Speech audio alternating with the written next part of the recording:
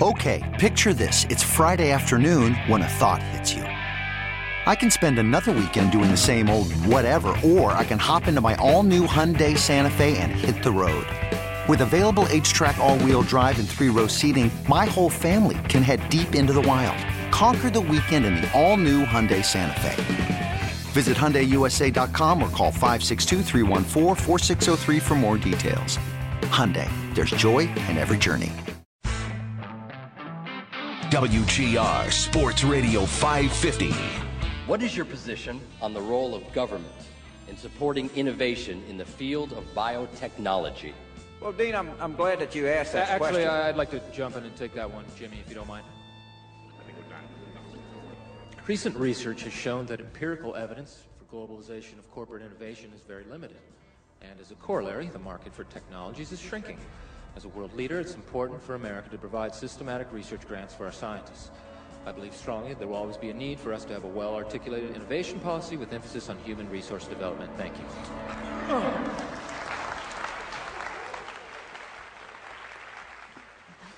That was interesting. Thank you very much. And your rebuttal, Mr. Carville. We have no response. That was perfect. That's the way you do it. That's the way you debate. On WGR Sports Radio 550. That's the way you debate. Is damn straight the way you debate. Welcome back. We got a second hour right here on WGR Sports Radio 550. I'm your host this morning, Nate Geary. On the board, Derek Kramer. Again, Derek, thank you for coming in this morning. We've got a whole bunch of people on vacation right now. Brayton on his way back. I assume he had like a nice week hiatus. Must be nice to, not have to work. Brayton. Jerk. But we'll have Brayton back next week, so Derek, I appreciate you filling in. I'm sure what for you're me. doing is such a hassle there. It is. On the other side of the glass. It is. It's like you got to wake up and talk Sprots, and it's tough, man. And tough. deliver all of the Rick Nash takes. It's a dangerous game. Listen, and I want to clarify my Rick Nash take because I was yelled at on Twitter as if I said that I think the Sabres should trade the 8th overall pick Zemgus and Pissick for Nash, which I just didn't say that. Hang on. I did not say that. Hang on.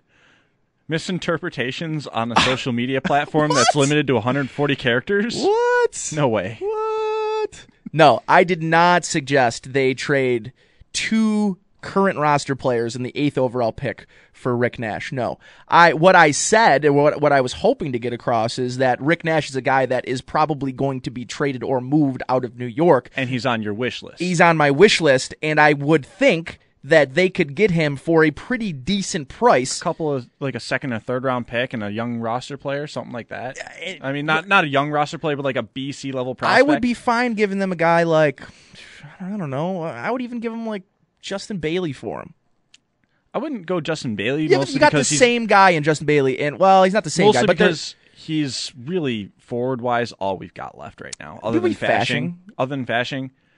I mean, I would. But that's him. what this draft. They've got how many picks? This draft will be a nice draft for their cupboards. They're going to refill. I think in this draft. I wouldn't dish Bailey for a guy like Nash, but I would easily give him William Carrier. I'll tell you what. Daniel if they told me that it would only take Justin Bailey to get Rick Nash, I'd do it in a heartbeat. Oh, 1 for 1. Yeah, I would do it in a heartbeat. That's smart hockey there. But I mean, that's probably not going to happen. But. No, I in no way did I suggest us trading 2 current roster players, 2 young under 25 players, and the 8th overall pick for Rick Nash. I did not do that, so don't yell at me for that because I didn't actually say that. I didn't say it. Yeah. But I teased it before, and I teased it again last segment. A guy that you could look that the Sabres could potentially be trading or have interest in trading or has interest around the league. His name is Zach Bogosian. Okay. If you follow Matthew Collar at all, and you should, Matthew likes to, as the opposite of Paul Hamilton, Matthew really enjoys playing hypothetical trades, hypothetical drafts, what have you. He proposed a couple weeks ago that he didn't necessarily propose it. It was just kind of an idea about Tyson Barrie and Colorado's potential interest in Zach Bogosian, that they value him. And I thought it was interesting, and I looked at Zach Bogosian a little bit harder. And I think he's an interesting name to throw around.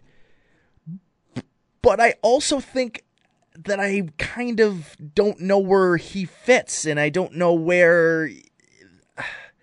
Zach Bogosian's such a tough player to me because he does have the talent to be, I would say, probably at his best, your third defenseman. And he played like that, I would say, for about a quarter of the season last year. Now, he started, I want to say he missed the first 25, 30 games. Yeah, and he was playing a bit hurt still. And he was, right, so when he came back. So those are, I'll give him the benefit of the doubt there. But when he plays loose and he plays free-minded, he plays an offensive game that I think translates very well to what this team wants to do in the future. I think he's a nice piece to have on this team for your second defensive pair, but if you could somehow move him to then get a guy to pair up with Risto on the first line, get that upgrade, I think you do it. And even though you might say, I really like a guy like Bogosian, I think I like him too. I like him to a certain point. Where I see him as being probably not the best fit for this team moving forward is, I mean, he's not really, the age isn't an issue. He's still pretty young. I think he's 20. He's probably the oldest defenseman. Oh well, no, Georges will be your oldest defenseman. But there's another guy, and you just have kind of a weird situation at defense right now. And it's really going to be, and it goes back to what me and Brad talked about a little bit, is where this team views some of their... Are you on General Manager right now? I am. What is Bogosian's He's cap 25. hit? What's his cap hit?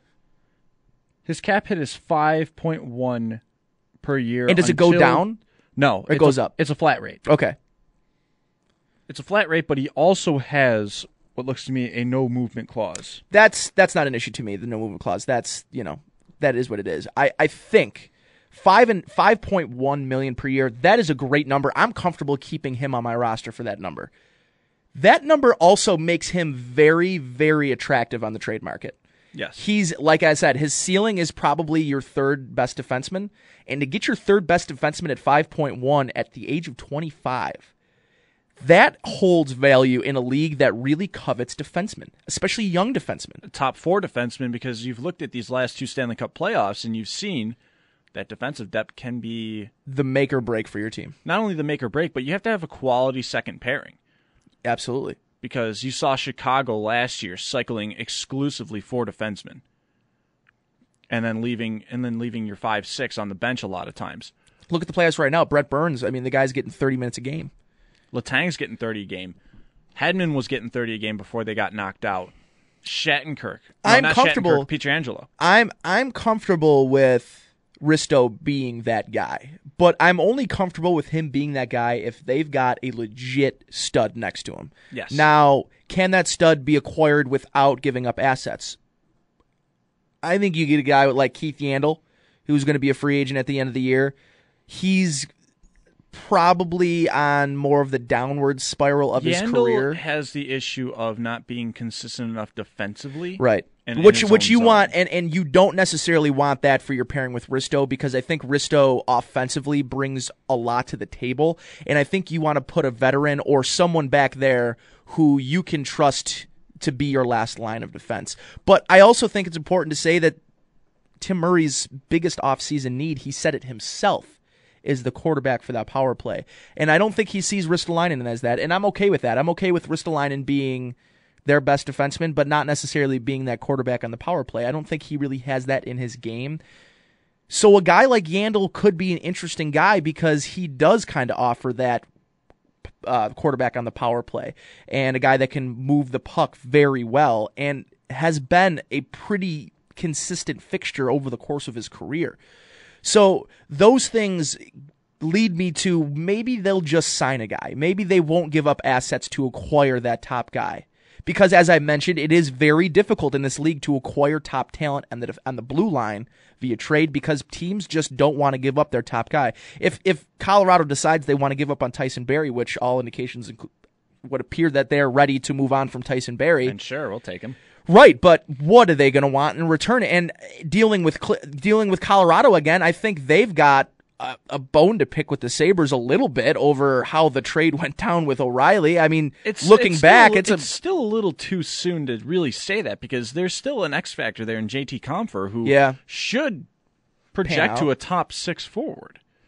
And I say should because you never know. You never know with prospects. But Compher should project he does look to be a top 6 forward. Compher looks like he's going to be a pretty legitimate and prospect. And he might be the forward. best player that they grabbed in that deal. Yeah. No, I think right now he's the best player they got in that deal. Yeah, but that doesn't mean that they wouldn't, They wouldn't trade with us. No, yeah. I think that's true. I think that they probably would trade with us if the deal was right, but I don't know. Tyson Barrie is a heck of a talent. If they're low on him, though, that's the key factor. I don't think that they're low on him. I think that they're a team that is very cap conscious. And because they're so camp conscious that they're unwilling to really, they wouldn't pay O'Reilly what he thought he was worth. The difference here between O'Reilly and Barrie is that Barrie isn't necessarily what they seek out of a defenseman. They want a tough defenseman. They want a guy that's more gritty. They want a Ray Bourque. They're not going to get Ray Bourque. And Barrie is not that tougher defenseman. He's a puck mover. He's a scorer. He's a guy who can complement you on both sides of the ice. Matthew Collar had an interesting stat that he tweeted out about, I don't know if he tweeted it or if he retweeted somebody else, but that Tyson Barrie ranked in the top 10 in almost every single statistical category defensively on 5-on-5. Yeah. And so again, I think his defensive game is extremely underrated. Yes. He's viewed as an offensive defenseman, and he isn't given the credit that he's really deserved on the defensive side. But Patrick Waugh, doing his best to destroy the franchise that he won 2 cups for, he's not looking for a guy like Barrie to be his number 1 defenseman. And therefore, that's why I say that they may be lower on him, which means that you could possibly get a better deal trading for him. Yeah, I mean, it's definitely a possibility. I think that you're going to pay King's ransom for whoever you try to pull, especially if your plans are to get a top 2 pairing be it for a Barrie Ristolainen or a Kevin Shattenkirk is going to be the same St. thing. Louis with cap problems, or a guy like a Cam Fowler or Vatanen from Anaheim. They have to pick one or the other. They do have to pick one or pick the other. Vatanen. Yeah, I think so too. Fowler's the one out. I think he's younger, and ultimately Cam Fowler.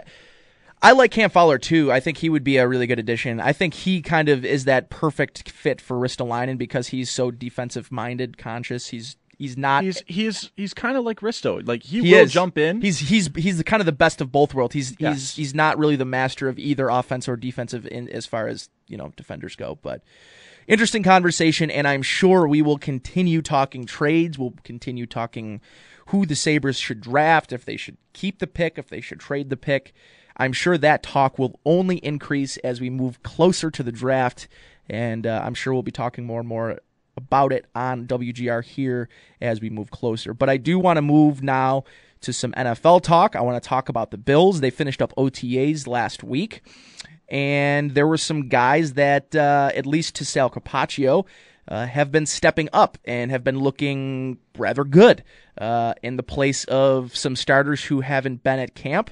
One name that I've continually seen on not only Sal's, Twitter feed and articles on our WGR website, Kevon Seymour, the corner that the Bills drafted out of USC in the 6th round this year, has basically taken all of the starting reps with Stephon Gilmore out of OTAs. He's not, as far as I'm told and as far as I know, Stephon Gilmore should be back for training camp and isn't really planning on holding out for a new contract. But I think at this point, he's probably not trying to risk any injury by being at OTAs. So I don't necessarily, I don't hate the fact that he's not there. I think it gives guys like Kevon Seymour a little bit more of an opportunity. And so far, it appears as though Kevon has really taken his reps and all of the things that he's seeing on that first unit in stride.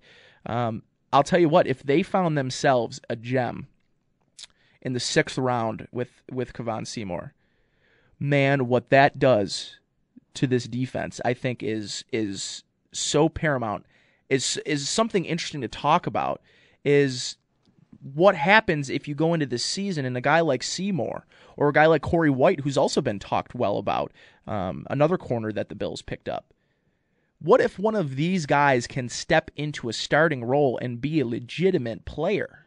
What does that potentially do about your willingness to pay Stephon Gilmore top corner money? Because he's undoubtedly going to get, I don't know that he'll get it, but he's going to be asking for top corner money. He's going to be, I would assume that Stephon Gilmore uses Josh Norman's contract as a benchmark, as this is what I think the position pays now. I don't think the Bills are going to be willing to give him Josh Norman money. I just don't think he's there.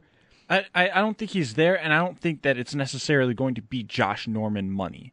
I think it's a benchmark, yes, but the Bills will go, look, you're not there yet. Here's where we see you. We see you slotted in here. We'll slot you a little bit less money per year here, but we don't, but we can give you more incentives to get to that money. I feel like Doug Whaley knows what he's doing. He's playing hardball with these guys, and sometimes you have to in order to get the contract that you want. You play some risks, but it does help.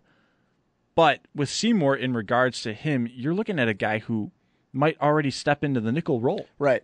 Well, I mean, I think you have Roby. Roby's really he's really cemented himself as a mainstay at that nickel spot.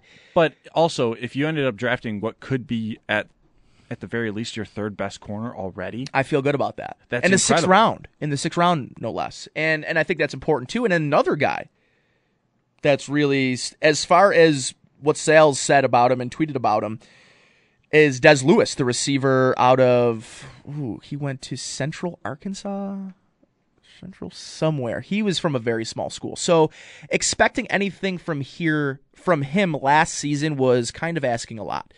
Making the jump from Division FBS football, it was FBS. Was it Central Arkansas? Right on the head. Wow.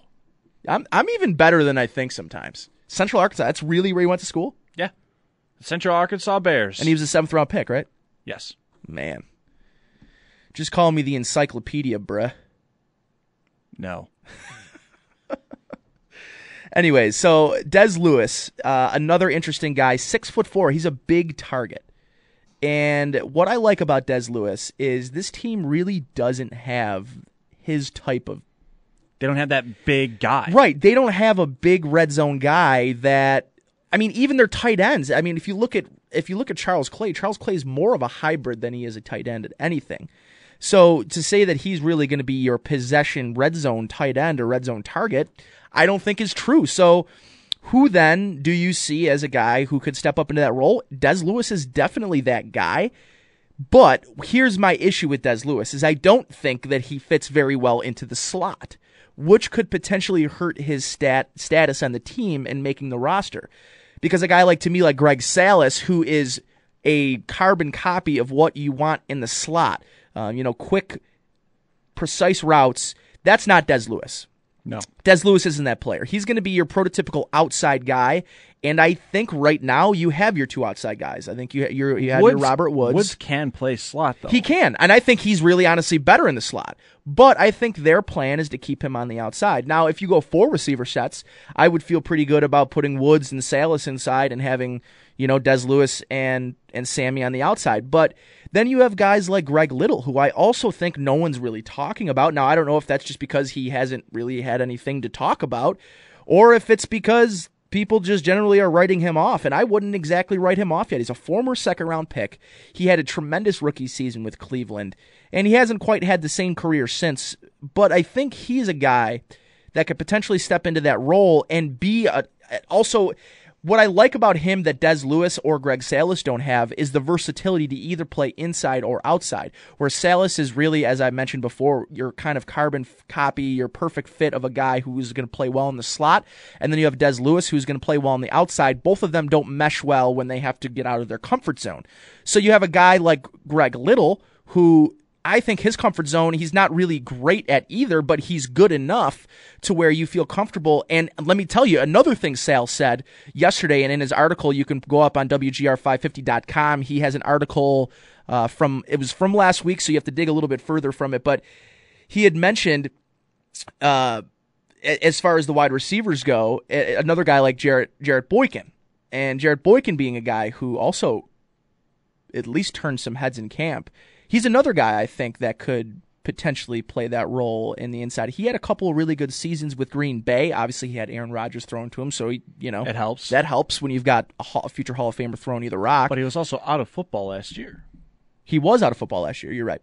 But like him, guys like that, and Greg Little, who can be a guy who isn't just slotted in to one position. And as I was mentioning before I got sidetracked by the thought of Jarrett Boykin, Sale was talking about how much motion and how much movement the offense appears to have right now just in OTAs as far as motions and moving around pieces. Felton, Clay, those guys, these, as Sale reported, have been doing a lot of motion and a lot of moving around at the line of scrimmage. So if you plan on being a team who has a lot of pre-snap movement, which I think that is a Greg Roman offense to a T, he's a guy that likes a lot of moving parts. He likes to, and I think with motions is I don't have a lot of experience with motion. Any offense I've ever played in was pretty much a stationary offense. We didn't use a lot of moving pieces, pre-snap moving pieces. But what I think it does is, and does well in a Greg Roman offense, is it almost puts you in the driver's seat of what you want the defense to do. So if you want to overload one side of the line, you're then making the defense shift to you, opposed to having the defense dictate the pace of play. By you moving a guy like Charles Clay or Raymond Felton to the strong side or the weak side, it has to garner some attention. And I think it's a good strategy. Now, you see the Patriots, I think, run it very well as the motion, as they'll have 2 or 3 tight ends on the field, and you move a guy across onto a strong side now, and instead of having 4 guys on the line of scrimmage on one side, you have 3 and then 5 on another. So then you're dictating the play of the defense a little bit more. And I think last year, at points, the Bills' offense and Greg Roman a little bit kind of let the defense dictate what they were going to run. And I think moving forward in Tyrod's second year in this offense, I think they want to dictate the pace of play a little. They want to dictate what the defense is going to do. And I think that's important to note in who they ultimately choose to be their third receiver, because this third receiver nowadays in the NFL is going to be on the field a lot. Most base offensive formations nowadays, they don't have that fullback in there. They've got 3 wide sets with a tight end and a running back. So to me, whoever is chosen as that third receiver has got to be versatile. He's got to be able to move inside and outside. So that, to me, is something to keep looking forward to. So Chris Trapasso is going to join me next on the AT&T hotline. We'll get his thoughts on the receiver battle as well. Maybe a guy we haven't been talking about he's got as somebody that could take this spot, the number 3 wide receiver spot. We'll also get his thoughts on a couple of comments Jim Kelly made this week about the future of Rex Ryan. So Chris Trapasso next, right here on WGR.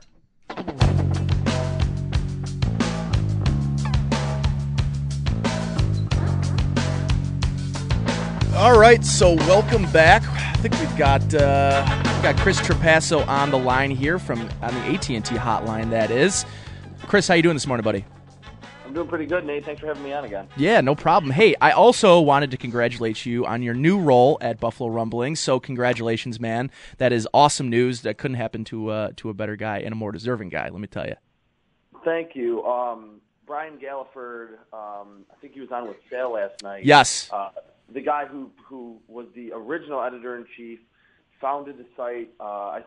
He did a fantastic job building that site into, I think, the premier Bills blog on the entire internet, and I'm really excited to get going with the staff and hopefully continue to grow the site. We have some pretty fun ideas, or I have some pretty fun ideas. I got to really talk to everyone that I'm working with, that even in these months where there's not much going on, we're going to be pumping out a lot of really fun and engaging content about the Bills.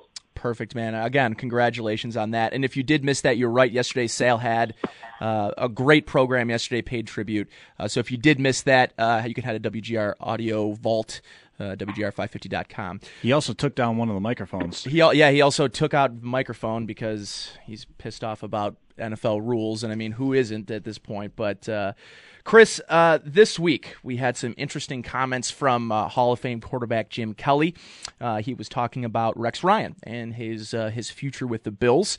And he kind of placed, I don't know if it's a bounty necessarily, but I mean, it's interesting that Jim would kind of come out and say this at this point. I mean, he is pretty close to Rex. Him and Rex have a really good relationship. It's a pretty open relationship. You see them together all the time in the media and what have you. But, I mean, are you buying what Jim Kelly's selling right now, that this really could be Rex Ryan's final season if this team isn't a playoff team? Yeah, I think in this day and age in the NFL, the leashes for coaches just get shorter and shorter. I mean, this is obviously a week that we also heard that Jeff Fisher was maybe going to get a contract extension. He seems to have like the longest leash in the NFL for some reason. But yeah, I mean, I didn't really have any problem with Jim Kelly's comments. I think, after 2 years, if the Bills weren't to make the playoffs this year, it seemed kind of quick to pull the plug on, arguably the Bills' biggest head coaching hire in, 25, 30 years maybe. But I think Jim Kelly is spot on, and I think what you prefaced that question with, that he and Rex are seemingly pretty close, at least at public events, they certainly seem to be that way, that I don't think Rex has any problem with, a Bills icon like Jim Kelly coming out and saying that, because in Jim Kelly's quote, he said, I think everybody knows that, and Rex knows that. And even Doug Whaley has come out whenever there was any questions about his job and said, hey, I understand this, that this is a performance league, and if my teams aren't making the playoffs, there's probably going to be some changes. And I think with the way that Rex is just such a boisterous guy, and he hasn't made any, grand guarantees, but that he's out there so much with a lot of his comments, and I'm sure during the season there'll be, him jarring back and forth with former players, former coaches, showing a lot of confidence. That's what's going to happen, that if he wins, they're going to build a statue for him probably, just getting to the playoffs, in like 17 years, that I think it will be bedlam if they do go to the playoffs with Rex. But when you're really that kind of outspoken, boisterous guy, if you lose, you're going to fall pretty hard. So I think didn't have a problem with his comments, and I really don't think Rex would actually be necessarily mad that Jim Kelly said that on a national program. Yeah, I mean, that's something interesting, too. You bring up Doug Whaley, and I don't really think that's a guy a lot of people look at when we're talking about losing their job. And, I mean, and it's all based on this, as you mentioned, it's a product league. You have to have results. It's a results-driven league. And if you don't produce and you don't get those results, you end up not sticking around for a while. So, I mean, from your comments, it sounds like you think that if Rex Ryan's fired and they don't make it to the playoffs this year, that Doug Whaley isn't around to hire a new coach. I mean, is that basically what your thoughts are as well? Is that if Ryan's gone, I mean, so is Whaley as well? Yeah, I mean, how many GMs get to hire multiple coaches? Doug Whaley was around for the Doug Marrone hire. Then he gets to hire Rex Ryan. And even then, people were kind of wondering if he was going to stay, if there was going to be this, a guy like Bill Polian coming in. He got a vote of confidence last year from Terry Pegula. Was there this ultimatum later in the season? What I think happened with that ultimatum, by the way, is that Terry Pegula, did kind of give them one after those two late losses in December, and then they go on and they win the last two games, and then we're 8-8. We beat the Cowboys, we beat the Jets at home. It was kind of a playoff type atmosphere, and they beat a pretty good team with a lot of injuries on their team. So I think maybe that kind of changed the tenor a little bit of what Terry thought about Rex and Doug Whaley's job security. But I can't imagine if the Bills, even if they just miss it by a game, I can't imagine if Rex Ryan gets fired that Doug Whaley would then stay around to hire his, technically his third head coach. I just think in this day and age in the NFL, it's very rare for a GM to be hiring a third head coach, especially when there's no playoff appearances in between those. Chris, Derek here. I've got a question now, more on less on facts and the speculation thing, and more of your opinion. Do you think if Rex Ryan does get fired and if Doug Whaley does get fired, is that the right move if they don't make the playoffs? Yeah, I would say so. I mean, I would say so just because of how everything is today in the NFL, that you need, it's not only a results-driven league, but you need to win, and you need to win immediately. In a perfect world, in a vacuum, I think a coach needs more than 2 years, but I think that's what the Bills signed up for with Rex, that there's more media attention around the team than there's been in 20 years. And, when they have a game like the Thursday night game against the Jets this year that they win, they're the talk of the NFL. Or, one of the teams that everyone's talking about got fans excited, players excited, guys want to play for them. But then when they lose, like I said, you're going to fall hard when you're kind of talking loudly. So I think in a vacuum, I think coaches should get more than 2 years. But if things kind of crash and burn again and the defense doesn't show improvement, it would not surprise me. I think Doug Whaley has done a pretty good job building the roster. And overall, this is kind of more of a longer football theory of mine, that I really think that general managers should be almost under more scrutiny and get more praise when they win than head coaches. I think most coaches in the league, and Rex could be one of those, if they have good players, they're probably going to have winning teams. And if they don't have good players, they're going to struggle. And I think, just by the time a guy is a head coach of an NFL roster, he's not necessarily teaching LaShawn McCoy how to do a jump cut. He's not teaching Jerry Hughes how to do a spin move off the edge. You need to have good players in this league to win. And I think Doug Whaley has done a good job. When you look at the roster on paper, the offensive acquisitions that they made last year, the draft pick, getting Carlos Williams in the 5th, a lot of the most of the trades that Doug Whaley has made have been really good. So I think Whaley's done a good job, but again, if they go, and on paper they look like a good roster, unless there's, just one of those kind of Baltimore Ravens seasons from last year, or the San Diego Chargers just dealing with a ton of injuries, if they go 7-9, 8-8, 9-7, miss the playoffs, I could totally understand Terry Pegula saying, listen, this roster looks good, and everyone has us as a, dark horse in the AFC, but we're not going to the playoffs. I would totally understand the logic if he were to fire both Doug Whaley and Rex Ryan. But I think in terms of what Doug Whaley has needed to do as a GM, acquiring players by all different means, draft, waiver wire, trades, free agents, I think he's done a really good job. Chris Trapasso here on the AT&T hotline talking some Bills with us. Chris, I want to move, as we were talking a little bit more about the roster there, I want to move towards the roster a little bit. We've got last week OTAs finished up here, and a couple of guys made some headlines, at least for sales purposes. Sale talked a lot about guys like Kevon Seymour, and another guy that we want to talk about, another group of guys that I want to talk to you about is the receivers, and who might, in your mind, be the best candidate to take over that third receiver spot, which I think is their glaring hole on their offensive side of the ball. Every other position, it pretty much looks like the depth, and you basically have everyone slotted except for here at receiver. I mean, you've got your number 1 in Sammy Watkins, you got your presumable number 2 in Robert Woods, barring any injury, and then number 3 and 4 kind of are up in the air. To you, on the roster right now, who's the ideal candidate to fill that third receiver spot? I think ideally it would be Desmond Lewis, and it's for a few reasons. I think when you look at all the rest of the guys, Jared Boykin, Leonard Hankerson, Greg Little, even Greg Salas, who actually played pretty well last year later in the season for the Bills out of the slot, it would probably be Desmond Lewis, only because, this is just my thoughts on this, because he's 6'4", 220 pounds. He has those extra inches that a lot of those other guys who are not small receivers, they're all about 6 foot, that he gives a dimension to the team, particularly in the red zone, at 6'4", 215, 220, that the other guys just can't offer with their size. So I think ideally he would be the guy.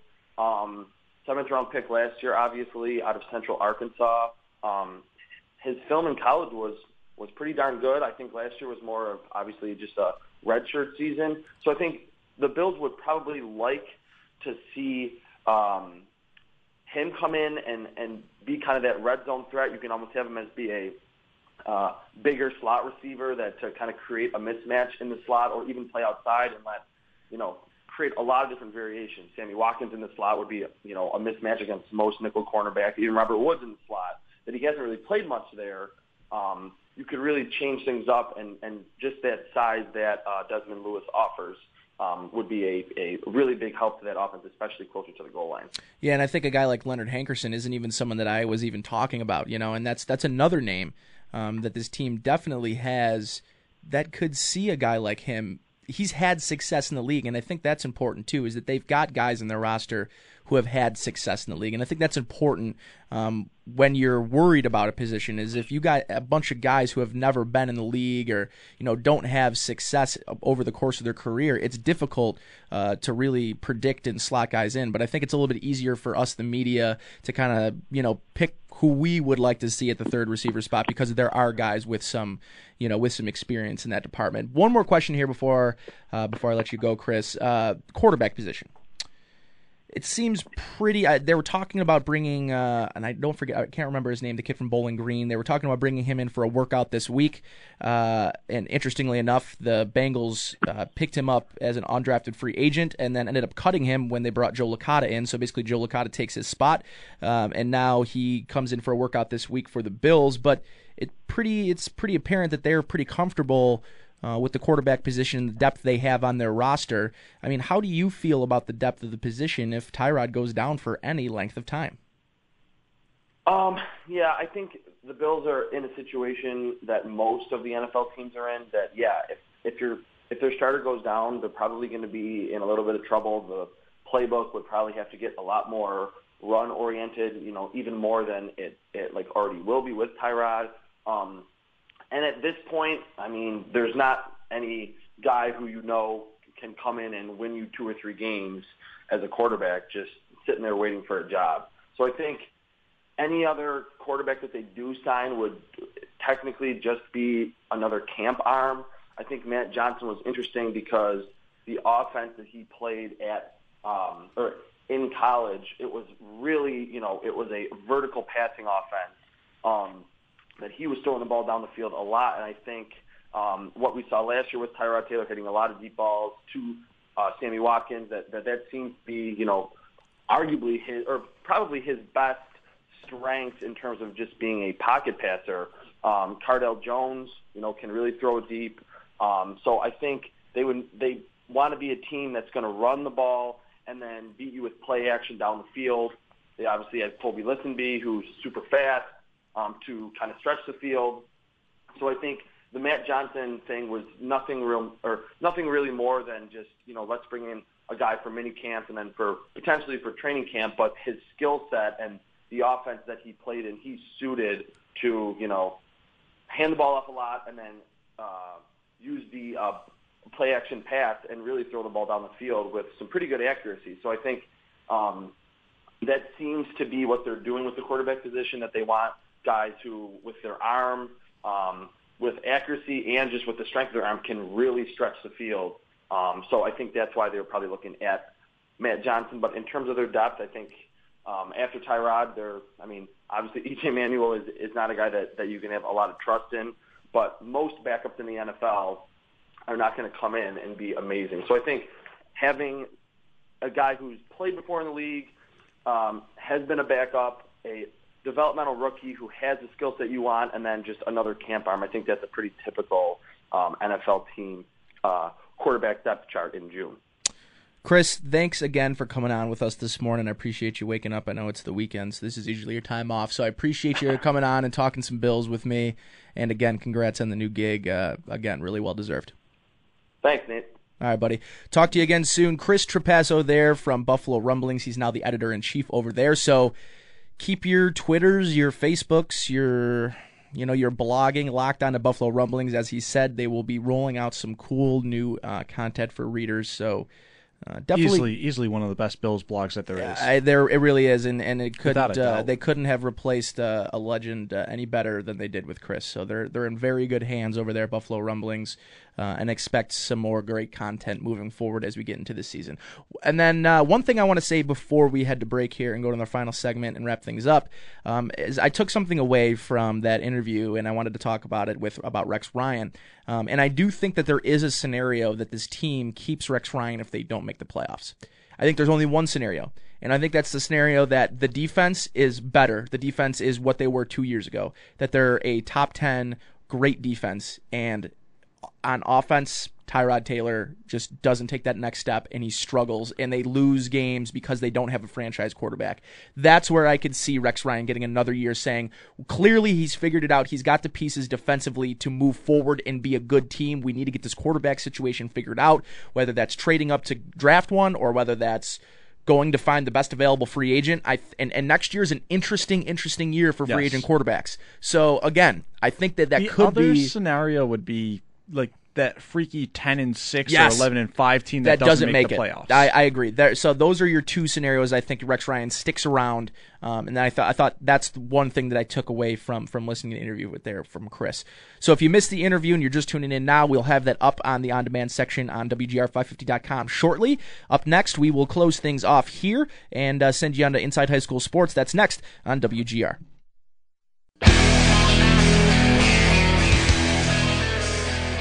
If you just run through somebody's face, a lot of people ain't gonna be able to take that over and over and over and over and over again. They're just not gonna want that. Think there's a deeper metaphor there? Run through a face.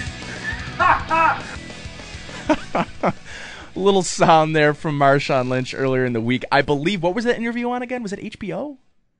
Showtime? It was 60 Minutes. 60 Minutes, that was it. I knew it was one of those, those big interview things, 60 Minutes, what have you. But yeah, if you missed that Marshawn Lynch interview, he basically just confirms he's retiring, and he's got some killer quotes. So if you missed it, check that out. It was an awesome show today. Again, thanks to Derek Kramer for coming in on Saturday morning and producing my 2-hour show for me this morning. I appreciate you very much for that. Up next, we've got some Inside High School Sports. I don't know what the plan is today, but I'm sure they've got some... I think baseball and lacrosse are coming down to state finals, so I'm sure they've got some updates there as well. And I mean, for me, next week we will be coming back. I'm sure we're going to talk and dive into NHL draft talk even more next week. I think we'll have Brayton back, so we will dive into a little bit more NHL talk next week as well. As for this evening, if the weather does indeed hold off, my plan is to get down to Coca-Cola Field at some point tonight. I would love to at least check out a couple innings. I do a lot of the games producing, and so does Derek for KB. So most of the time we're stuck behind the board for most Bison's games, so we don't really get an opportunity to get out there many. So enjoy that out there, everyone, for me. Free T-shirts. Keep Brady suspended T-shirts. Donate your footballs? If you donate, no, I think it's donate cell phones, and if you bring an inflated football, they'll give you buy one get one free tickets. Yes.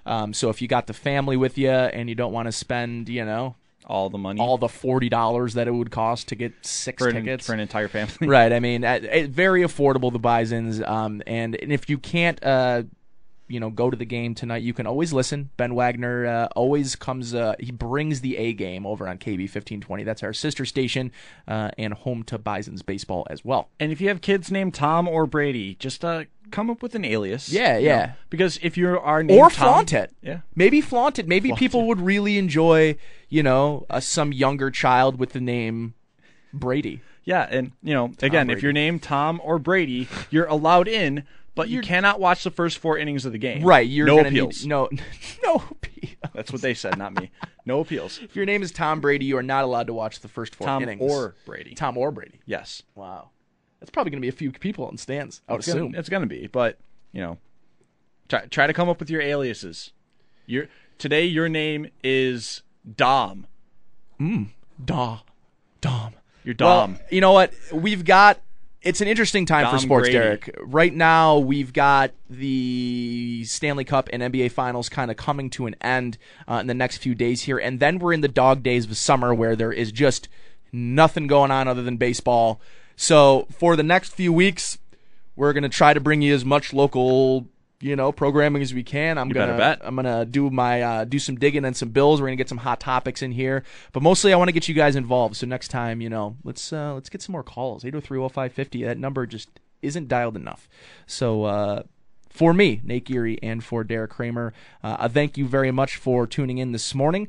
I hope I was able to get you through your hangover, waking up as most of you probably or have getting this your morning jog going. or your morning jog or your morning lawn mow. I hope that I was able to get you through the morning. And again, I will see you next week. For Nate Geary, Derek Kramer, this is WGR. This episode is brought to you by Progressive Insurance. Whether you love true crime or comedy, celebrity interviews or news, you call the shots on what's in your podcast queue. And guess what?